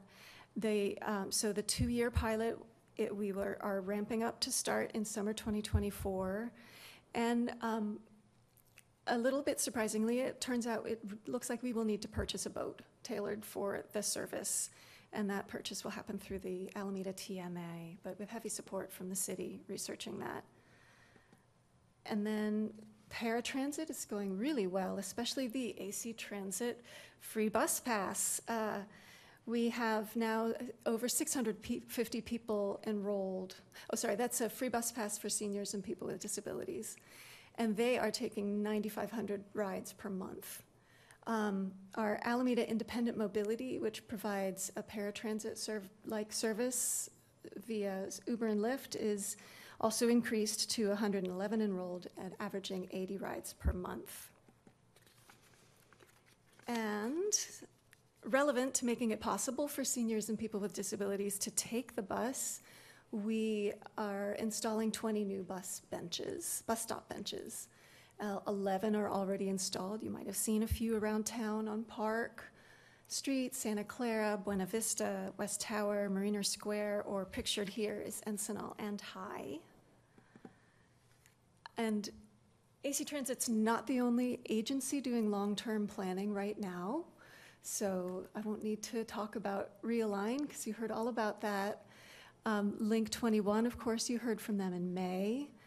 And then they also went to City Council in June to talk about rail, regional rail future. And then WIDA is also working on their Bay Ferry 2050. And then an update from them is that they are working on a refurbishment for the Main Street Ferry Terminal. And right now they're thinking that construction might start in October and require the closure of that ferry terminal and finish up in December. And the capital projects. I'm going to start with a cluster of ones related to the Cross Alameda Trail. So Clement from Grand to Broadway, that project is out to bid now, and we expect construction to start by the end of 2023. And of course, as you know, the existing bikeway on Clement between Grand and Willow is already there. It was constructed as part of the development with the Alameda Marina project and was open for public use as an interim improvement. It's not the final thing for that section of street. You will see more with this project coming. On the Cross Alameda Trail along Ralph Appisato Memorial Parkway, we'll have 5 intersections that will receive traffic signal improvements with, again, construction starting toward the end of this year. That will include new bicycle signals with automatic detection and new turn arrows to reduce conflicts. And then, of course, the Clement Avenue extension and Tilden Way. This City Council did endorse that design. Design is already in progress, and we're looking towards mid-2024 for that construction. And in the Gene Sweeney Park for the Cross Alameda Trail access along there, we're planning on construction next year and 4 new connectors into that park. The status report that was on the agenda said 2025. It was a mistake. It's 2024. And so those southern entrances are at Wood and 8th, and the northern entrances are at Triumph, and also through the Marina Village Business Park to Challenger Drive. So really opening up access pretty significantly. All right, out of Cross Alameda Trail, Alameda Point Adaptive Reuse. I think most of you probably know that reconstructed sections of West Tower Ave and Saratoga Street are open. We're still working on some final things. I understand that some of the landscaping was going in today, so I can't wait to see it the next time I go out there. And then construction on parts of Pan Am Way and West Midway is already underway, and those are slated to open next year. And there will be some kind of grand opening party for that when they open. Caltrans is almost done with their resurfacing, reconfiguring, and most of the road striping is complete on Encinal Avenue. So you guys are familiar with the Park and Webster striping update that brings parking back to the curb, creates a new bike lane.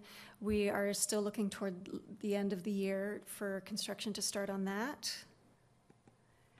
And then Grand Street, of course, City Council did approve that raised cycle track concept and additional funding so that we can start construction from Shoreline to Otis on Grand next year, and then Otis to Encinal. The goal is to have the design done so that we can start construction the year after that.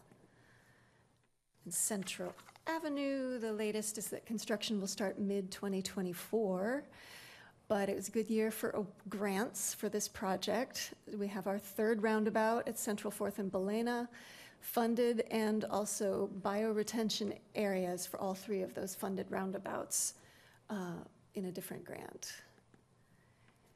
We've been working hard on the pavement management and safety improvements program so that we can not only resurface streets, but include striping, signage, safety, visibility, and in flooding management improvements on these streets. On this year, we're working on design for 19 corridors per our resurfacing schedule, with construction for next year. And we made the decision to split. You'll see the northern part of Fernside is on that map. We made the decision to split that off of this project so that it's its own thing. We're planning to look for concepts for the whole corridor in the long term, and near term concept to do on that section that is due for resurfacing. So hopefully being able to do that section with whatever concept we come up with for the near term in 2025 is the goal. But we will be starting public process with that in the coming months. Lincoln Marshall Pacific, designs in progress.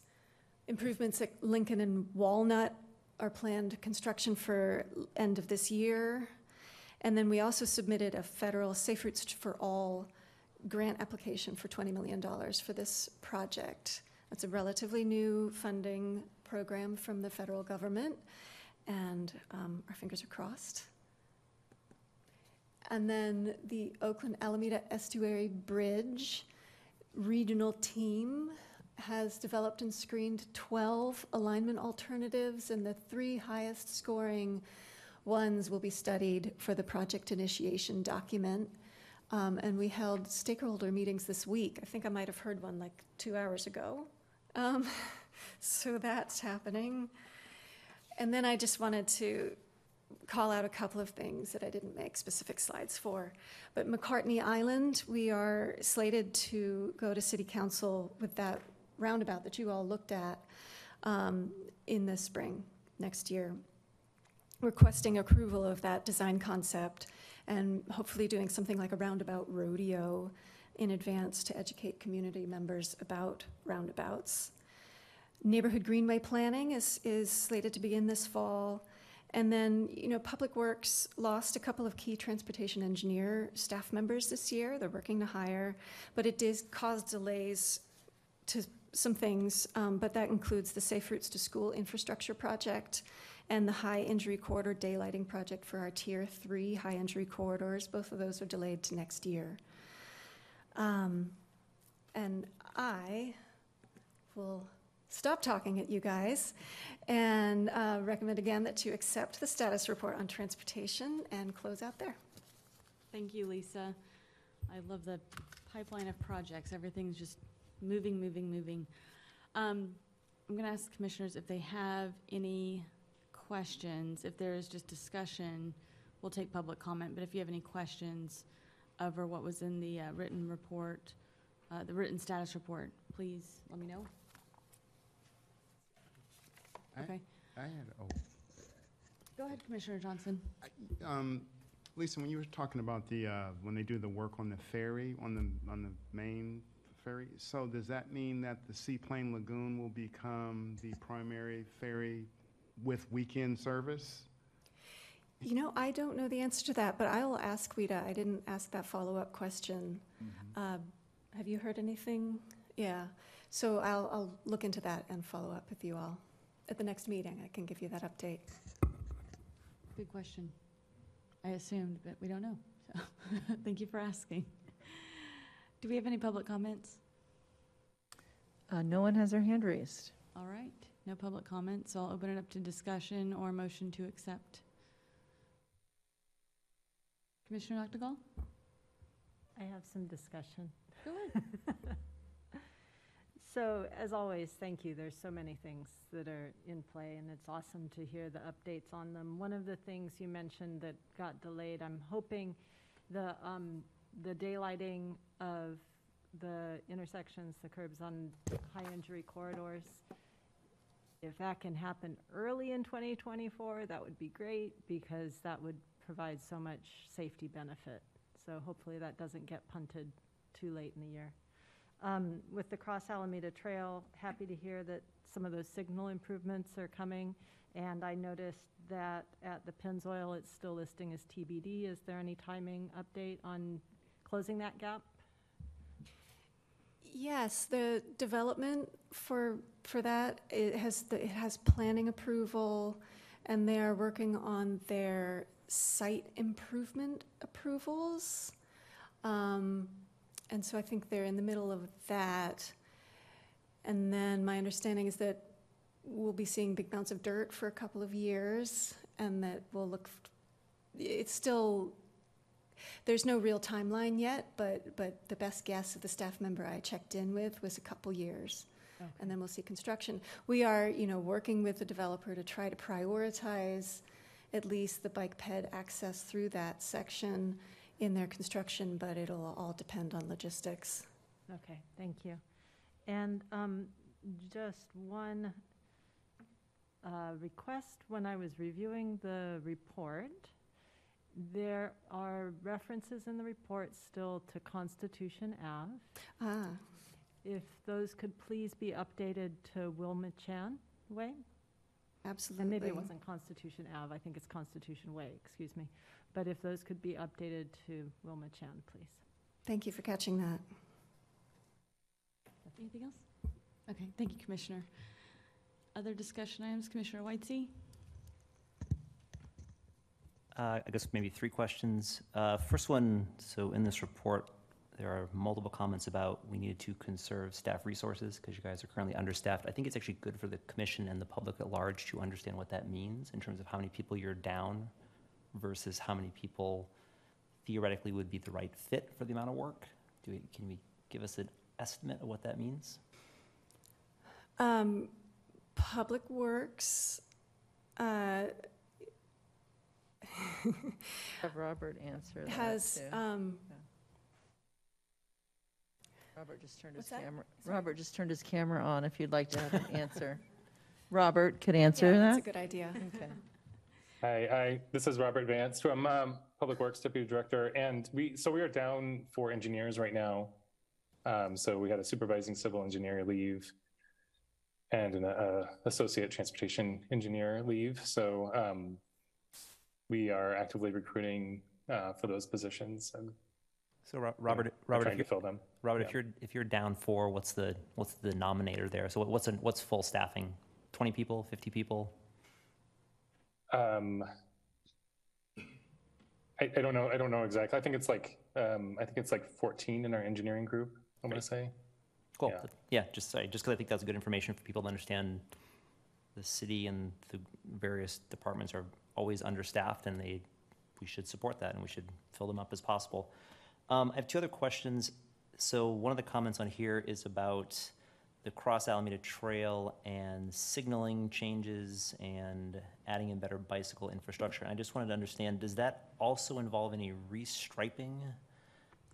And Robert, you want to speak to that? I guess specifically my concern is the strain striping at the intersection between 5th and Apposado with a lane merge, and I realize this is extremely granular for me to ask this, but I'm just curious basically if a reevaluation of current striping is part of that project. The only striping in that project is adding a crosswalk that's currently missing. I think it's at Hoagie. There's only one crosswalk on, I think on the east or west side of the street, crossing Ralph Apposado. So that'll be added in. but there's no other real striping revisions. It's mostly traffic signal work. Okay. And sorry, last question, I guess more a comment than anything. I am super excited about the West End shuttle pilot. I think it's a great project. I think it's going to take care of a lot of traffic issues. I think it also takes care of a lot of the pushback against housing issues on the West End because it gives people options to not drive. I've yet to really see the city or staff or departments or us, quite frankly, come up with a plan to get all those people to the shuttle, because that shuttle is in danger of being essentially a somewhat privatized boat for all the people that live behind Alameda Landing, given that there's no parking there, given that the biking infrastructure over there is terrible if you've tried to get between, say, Apposado and especially past Target. So I have some concerns that we're spending a lot of money and time on what is fundamentally one of the better, more exciting projects in Alameda, and we have absolutely no plan that I'm aware of to get people, especially people not in their cars, to the shuttle to get them off the island, which is the goal of the project. And so I don't know if that's on us, I don't know if that's on staff, but we should work on that because we're building a great boat and we have no current way to really safely, cleanly, and effectively get people over there without dropping off from their cars. So I hope to see something soon. Any other comments, Commissioner Whitesey? That's it. Okay, thank you. Commissioner Dara Abrams. So I have a number, but I will go by grouping, and I would be glad to switch off if others have questions on the same group. Do not want to dominate. So thank you, Lisa, for such a comprehensive tour. I first wanted to ask about, so the city hits way above its weight in many capabilities. Quick build does not seem at present to be one of the capabilities that the city is realizing it to its full advantage. I wanted to specifically ask if you or Robert might be able to give just a capsule summary of what this quick build toolkit is intended to be, and or like who the audience is. Like, is this for those city engineers or for a different audience, just in terms of how far it may take that capability within the city? All right, so you're asking about the rapid response quick build toolkit that we're planning to get some consultant help creating, in the latter half of the year. And this will be a toolkit for use by our city team, by traffic engineers and consultants that we work with, so that we are able to kind of pull from plans that we've already, or designs that we've already developed when we encounter an intersection that we want to do improvements to. Robert, did you want to add anything? Thanks, Lisa. In terms of the capabilities, we have an on-call contract with a striping contractor.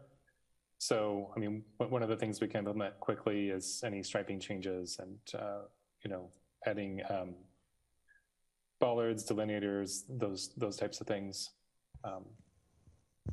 That's kind of at least what our current scope is for what we can deliver quickly. But in terms of if it's something that requires, concrete curb changes or things like that, those we don't have an on-call contractor for, and those take longer currently. Great, thank you both. And I know it's out of scope for the moment, but I do want to at least mention, if possible for the future, that some other cities do work with outside firms in a more full service capability, where my understanding is they do give those outside firms the just the task of full delivery on a quick build project. Again, not concrete, but and I'm certainly not going to touch on procurement, but I've seen one of those firms apply for Alameda contracts in the past, and I would just encourage the city to consider that as a way to supplement in-house capabilities of scope out what they deliver and task them not just with engineering aspects, but full management and delivery. Okay. So thank you for taking my questions and providing info on Quick Build. I wanted to move on to parking. Congratulations on that grant. That's great. I wanted to ask there's a mention of wayfinding signage, and I was curious to know the extent of that, because in the ideal world, anywhere there's a time limit or a cost on street, there's information about how to get to an alternative, right? Like to the garage or a lower cost.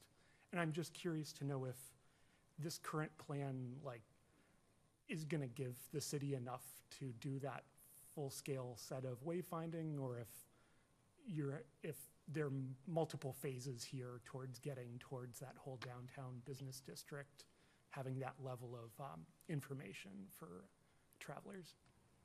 Probably multiple phases. The grant proposal covers wayfinding signage to the Civic Center parking structure and also to the West End lot. So pretty specific, a couple ones that we want people to know about. Get our pretty new logo up there and help people find those off-street parking opportunities more quickly. Great. And on parking, I did also want to ask if the status report mentioned engaging with the local business community. I was curious to know if any discussion came up about businesses that own private off-street parking lots, and if there's any openness to having those lots managed and branded by the city. We have had some discussions that are just kind of touching around that topic, but not really diving in. It honestly overwhelms me a little bit to think about making that happen because of the aforementioned staffing issue.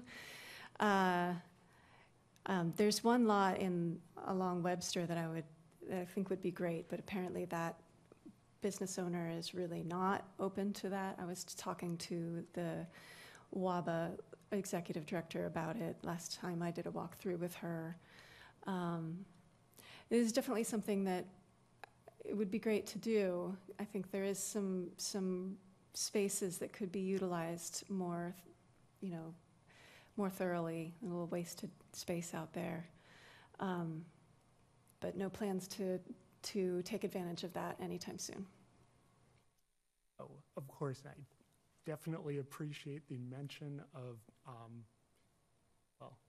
prioritizing resources. And so anyway, thank you for answering my parking questions, because it's really great to see this progression in mind over the next few years, and that the downtown business district could really end up in a great place.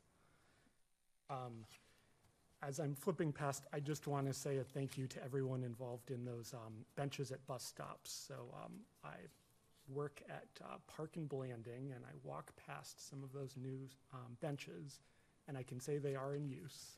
There are folks there. Some people today were sitting on buildings instead to get in the shade, but well, the bench is good. The bench is a great start, and they're in use. So I know I've been going on for a while, so let me check in with the chair in case it would. No, that's okay. Finish your comments. Okay, thank you. Okay, pavement management and safety improvements. I wanted to ask on Encinal Ave is east of Broadway. So currently, well, I'll just ask, is there a current plan for the block immediately east of Broadway, given that Caltrans finished their road diet, but east of Broadway, it's still at 2 receiving lanes? Robert, do you want to take that? Give him the good news. I believe what you're referring to is we're going to restripe that as part of the next resurfacing project. I don't have those details in front of me, but Michelle, maybe you know them. Oh, I do know that we're going to be, adding bike lanes to that section in that, in 2024, when we do our resurfacing program that we're planning for right now. So it will be constructed next year. That block will have bike lanes added. Okay, that's great. And can I ask if, is the block immediately east of Broadway, is that going to remain as is until the resurfacing happens next year? Right now, I'm not aware of any plans to change that until we do that resurfacing project. Yeah. Okay, thank you.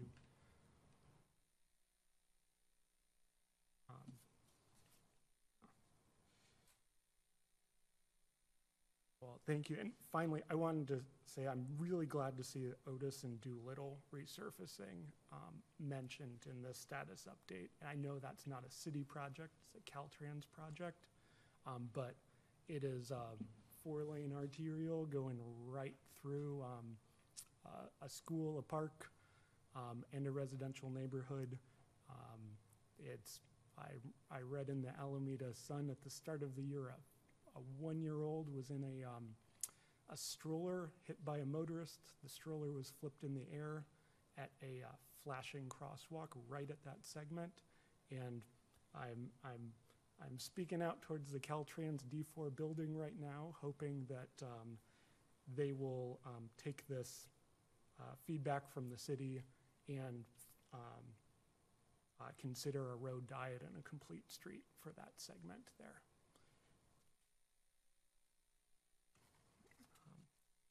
Thanks very much.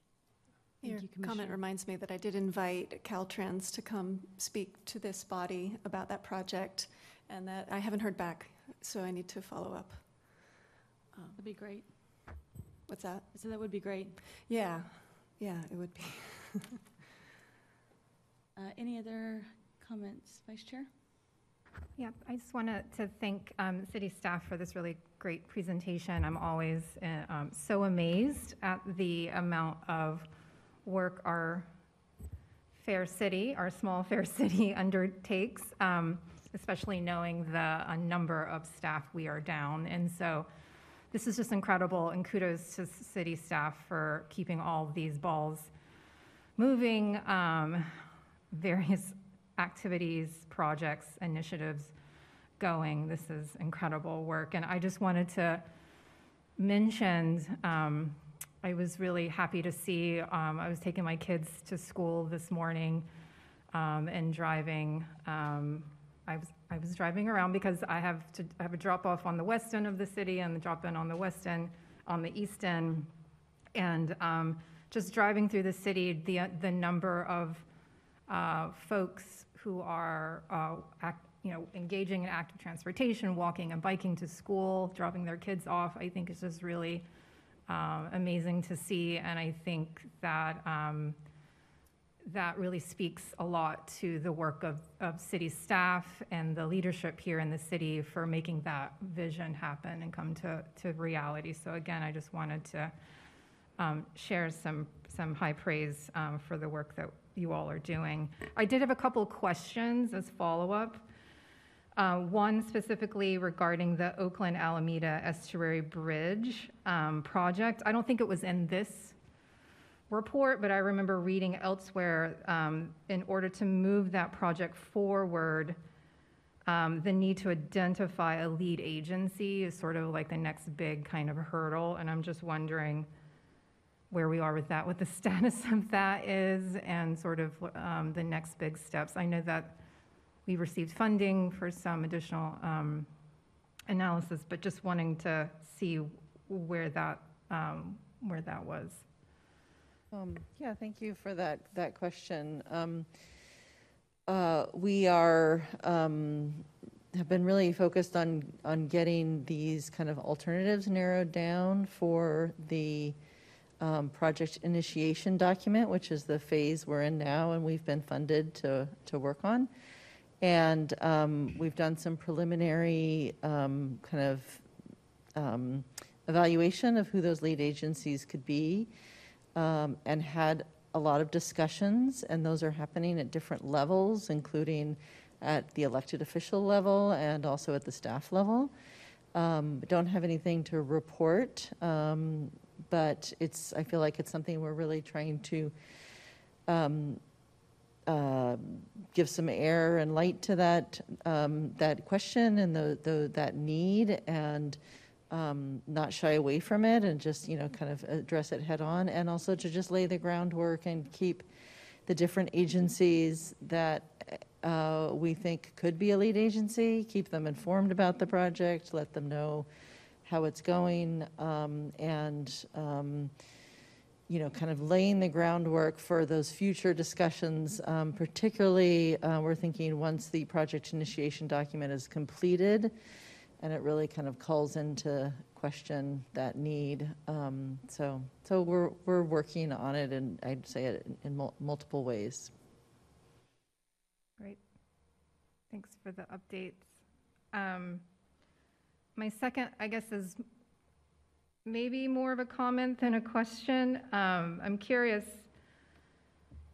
about the estuary water shuttle pilot. I know the pilot of a pilot didn't happen this summer for reasons that didn't seem within our control, and I understand that. And looking forward, I think, like Commissioner Whitesey mentioned, the pilot that is starting next year. I do live close to that area, and I'm looking forward to being able to access Jack London and the rest of Oakland and East Bay readily. I do have questions about the frequency of service. I remember in the POP when the POP when it was brought to this commission and sort of describing the frequency and the level of service, it felt limited. I think it was only 2 days a week and maybe like a few hours each of those days. I am hoping that the service will be a bit more robust. I think hearing about the frequency and reliability from AC Transit really signals to me that folks really need to be able to rely on the frequency and the reliability of that in order to make it really work. And if it is a pilot, I really do want it to work. And so I hope the city staff, as you're thinking about level of service, trying to think about how to make it robust so it does meet the needs of commuters and other folks who need to access getting across that estuary. And so with that, will that level of information be brought here before service starts for discussion, or can it be brought here for further discussion? It looks like it's going to be starting early 2024. Is that the goal? Mid 2024. Mid 2024. Probably okay. more like summer of 2024. May, June. Yeah. Okay. We can certainly bring that to the group as an information item. I would say that, well, first of all, certainly the service is going to be more robust than that summer pilot.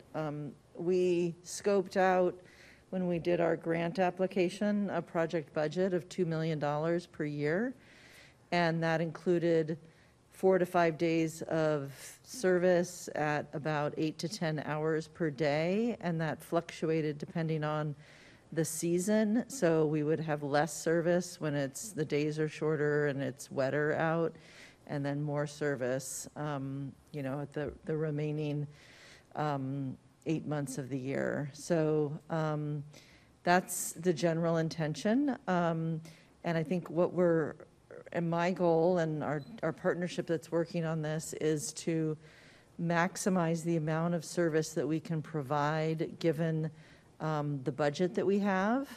And we are still, there's a lot of variables in play, so it's hard to say exactly what that service level is going to be beyond what we committed to in the grant and what I just stated, because we need to know how much it's going to cost to fuel the boat, and that depends on what kind of boat we have, and we need to know the exact stops, and we're still looking at whether or not actually the vessel whether or not there's even a dock that can be used in Marina Village. That's not clear. We had hoped there was, but it's not clear that there's one that's both publicly accessible and ADA accessible.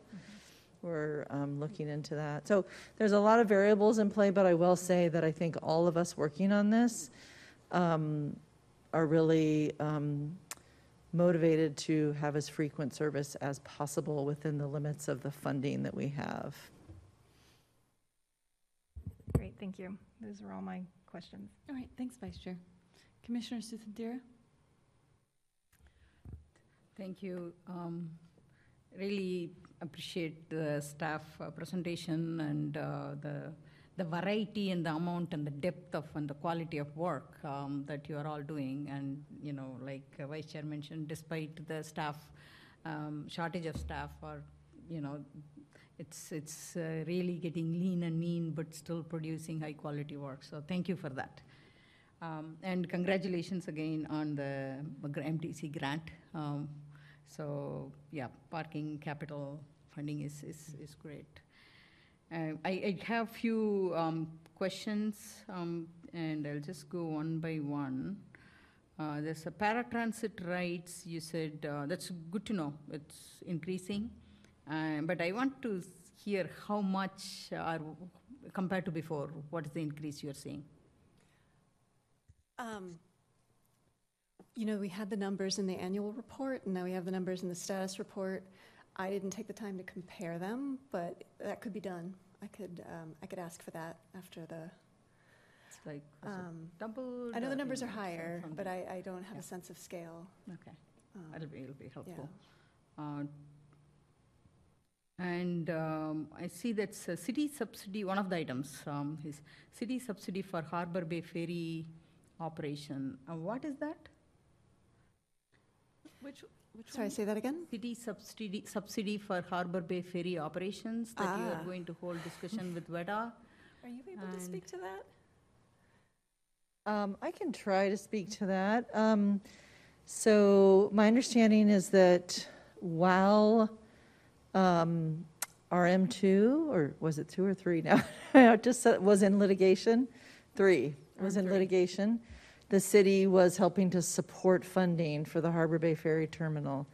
And now that that funding is released because the litigation has been, you know, resolved, there is the discussions around that funding, kind of the city pulling that back, and then where does that go? And that's about the limit of my understanding of that issue, but that's the kind of discussions that's happening. Okay, just wanted to understand what it is. And the other one is, so on the roundabouts, you know, the McCartney roundabout proposal, I heard about it a while ago. Probably that was the first one the city discussed, and because I attended the public meeting that was held in Bay Farm School and all that. But then that seems to be in the back burner. Is there any reason for that? And what is the status? I think you have mentioned some status update here, but I'm just curious as to why it got delayed.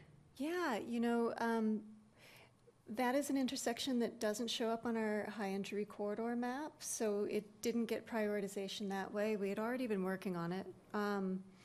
But then the community, you know, really kind of wasn't enthusiastic about it, the concept of a roundabout.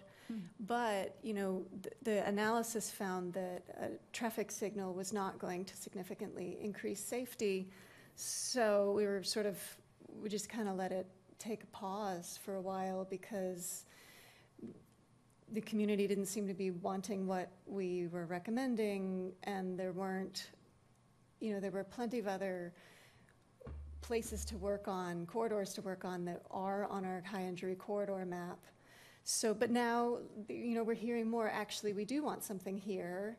So we're bringing it back, and luckily we've already done a lot of work and analysis, and we can, you know, bring it to the city council. Okay, thank you. Good to hear. Especially with the Starbucks being there, there's a lot of foot traffic happening as well. So I think there is a, you know, safety improvement need. So, and I think roundabout will be a good one to go.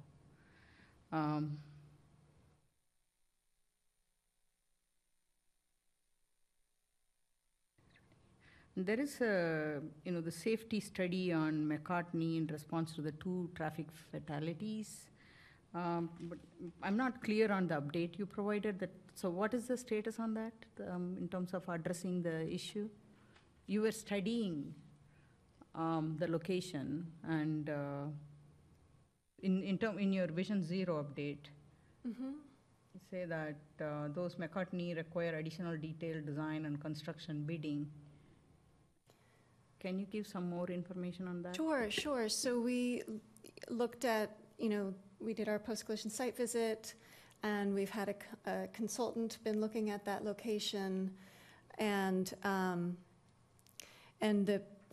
we've developed plans and looked at two intersections nearby that have similar conditions, and so we've developed plans to put rapid flashing beacons at all three, and to mark a new crosswalk at Lincoln, Marcuse, and Baywalk. Not Lincoln, excuse me, McCartney, Marcuse, and Baywalk. And we tried to come up with a way to mark a crosswalk in that location without doing any concrete work. But because of the curvature of the road, it just had to happen on the eastern crossing instead of the western crossing. And that requires concrete work in a median there. So we're working on design drawings for that. We have reached out to the HOAs to let them know. They seem supportive of the concepts. Robert, did you want to add anything? Before Robert says anything, will there be a community outreach? Because the horizontal curve adds to the line of sight, and so just want to know whether there will be any community outreach for that. We aren't planning community outreach beyond the work that we've done with the HOAs. We really, we have so many projects happening. The goal of the just rapid so response is to be able to just get some stuff done. But this one, it's an interesting learning curve. Like, this one has turned into a bigger project than we had, than we were building this project, this program to be. But no, we're not planning to do beyond. We're in a public forum. We've put it. It's available on the website, and we did write to the HOAs. Sorry, Robert, were you going to say something? No, I think you covered it perfectly. Thanks. Okay. Yeah, thank you. I mean, I do understand the need the balance for need to move quickly, address the issue, but at the same time, in terms of whether there is a community outreach needed and how effectively you can communicate. So we have sent. Well, I did send one mailing that went to a couple thousand people that included, this information about what we are planning there. So, Okay.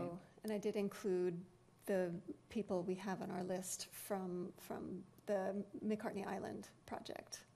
Okay. So, yeah, I appreciate receiving that email because I didn't receive it, and I go through that every day. So that location, it is a challenging one. I'm not surprised that it turned into a bigger project because of the configuration. So, and the last question is not quite a question. It's on in the trail maintenance. So again, I'm coming back to the section connecting to the bridge, and I have seen some language about that. So now you are working on it, and you are waiting to get an inventory from the Bay Trail section. So can you clarify that? I'm not clear when that will happen. Or is there any schedule? Connecting the wooden bridge, improvement of the wooden bridge is a whole different thing, but the connection being rideable or comfortable to ride. Okay. Yeah, so are you talking about the section on Veterans Court then, or on Shoreline? Oh, I'm talking about actually the Bay Farm on the shoreline. The shoreline. Oh, okay.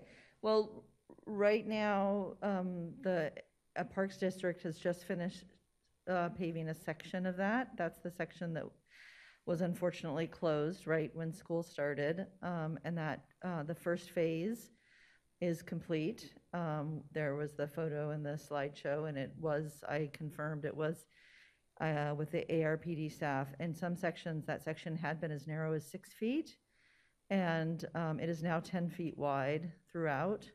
And it will also have, it's not done yet, but it will also have compacted kind of, I can't remember, kind of rock, dirt that you can walk on 2 feet on both sides. So that path is going to be much wider, smoother, very much so, and less dangerous than it was. So that for that phase 1, that phase is done.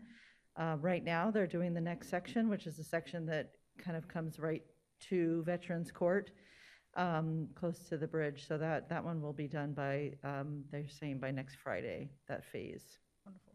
Wonderful to hear. Thank you. And do you know whether improving the bridge itself, it's on The Eastway wooden Parks? bridge or Yeah, the- wooden bridge. That is also on our list to work on. I don't have a schedule for that, though. Oh. Yeah. Okay. I do have one more final comment, actually. Thank you for the bus stops, bus stop benches. They're wonderful, looks great. My one comment, particularly on the one located at McCartney and Aginba, it's kind of positioned in a direction that I wouldn't want to sit. Yes, it's an intersection, and it's facing east. It's not, the back is not towards the fence. It's not facing the road. In a logical sense. So it's the back of the bench is facing the, back of the bench is towards the intersection. So it's in an odd, yeah. I haven't noticed it. I'll have to look. Yeah, it's kind of an odd way to arrange it. And definitely a bench is needed there, but the way it is located is a little odd.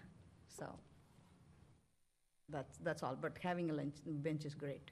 I would recommend one at Marcus too, because there are kids standing like bunches over there in the morning. So thank you. Thank you for all the work. Thank you. Thank you for your comments. Other comments?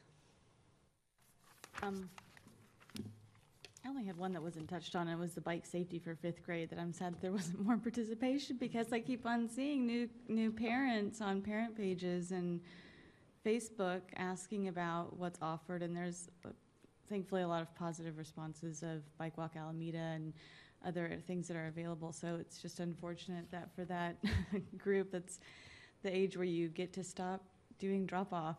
And so you would think that there would be a lot of participation of trying to get that. So I know that may, you said that may change as far as whether or not that's offered, but I hope that we exhaust all the outreach and knowledge about that being a program before we ditch it. That's all I had. So if there are no other comments, I will make a motion to accept the status report to move us along. I'll second that. Thank you, Commissioner Whitesey. Let's do a voice vote. All in favor say aye. Aye. All opposed say no. All right, motion passes unanimously accepted. Lisa, thank you so much for the presentation and your help, and all of the staff's hard work on these projects, and getting to see progress is really exciting, so thank you. We're at agenda item 6D. It feels like just yesterday, but here we are again, electing our chair and vice chair as an action item this evening. I will open the floor to any discussion or to any motions. I was just curious if the 2 incumbents are still interested in serving again? I have 1 year left, so I'm fine with continuing on, and I think that my term finishes next June, and so we discussed it, and I don't want to speak for vice chair, but we would be agreeable. Yes, I would be honored to serve again if I was so, nominated and voted on. I'll make a motion to nominate you as vice chair. I will second. Let's take the votes separately then, since we have a motion on the table. Quick voice vote for nominating Vice Chair Ewan to continue on as vice chair. All in favor, say aye. Aye. Aye. Okay. All opposed say no. Any abstentions? We have one abstention.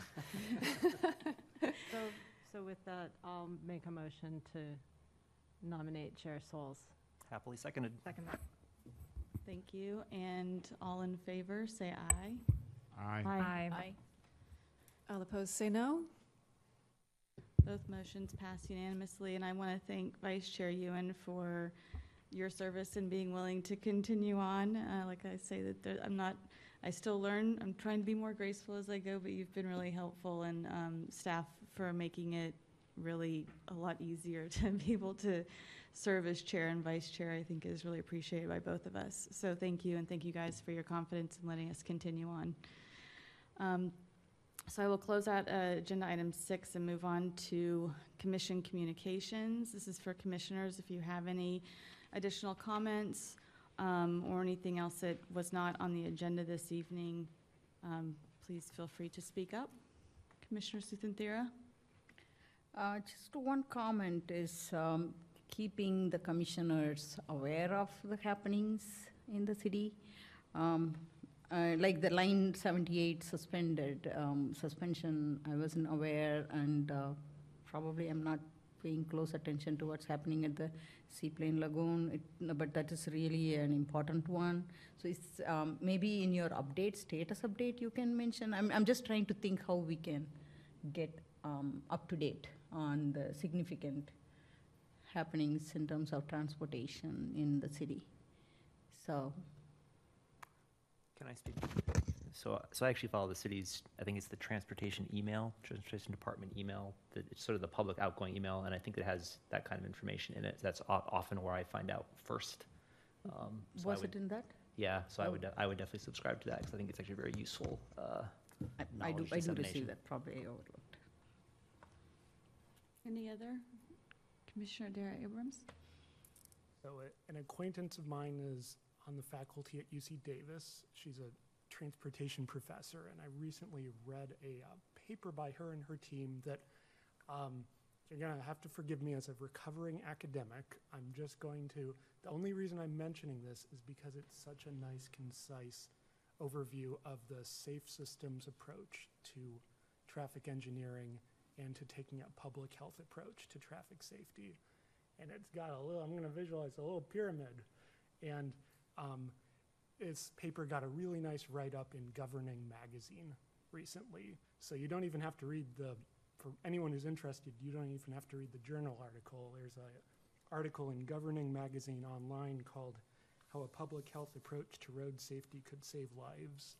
And all concepts, the reason I'm thinking of this is it's all concepts that the folks in the field already know, but the visual presentation is really nice and concise, and I just find it useful myself to get these reminders of ways to both share with the general public and lay people, but also like folks in the profession and engineers and planners.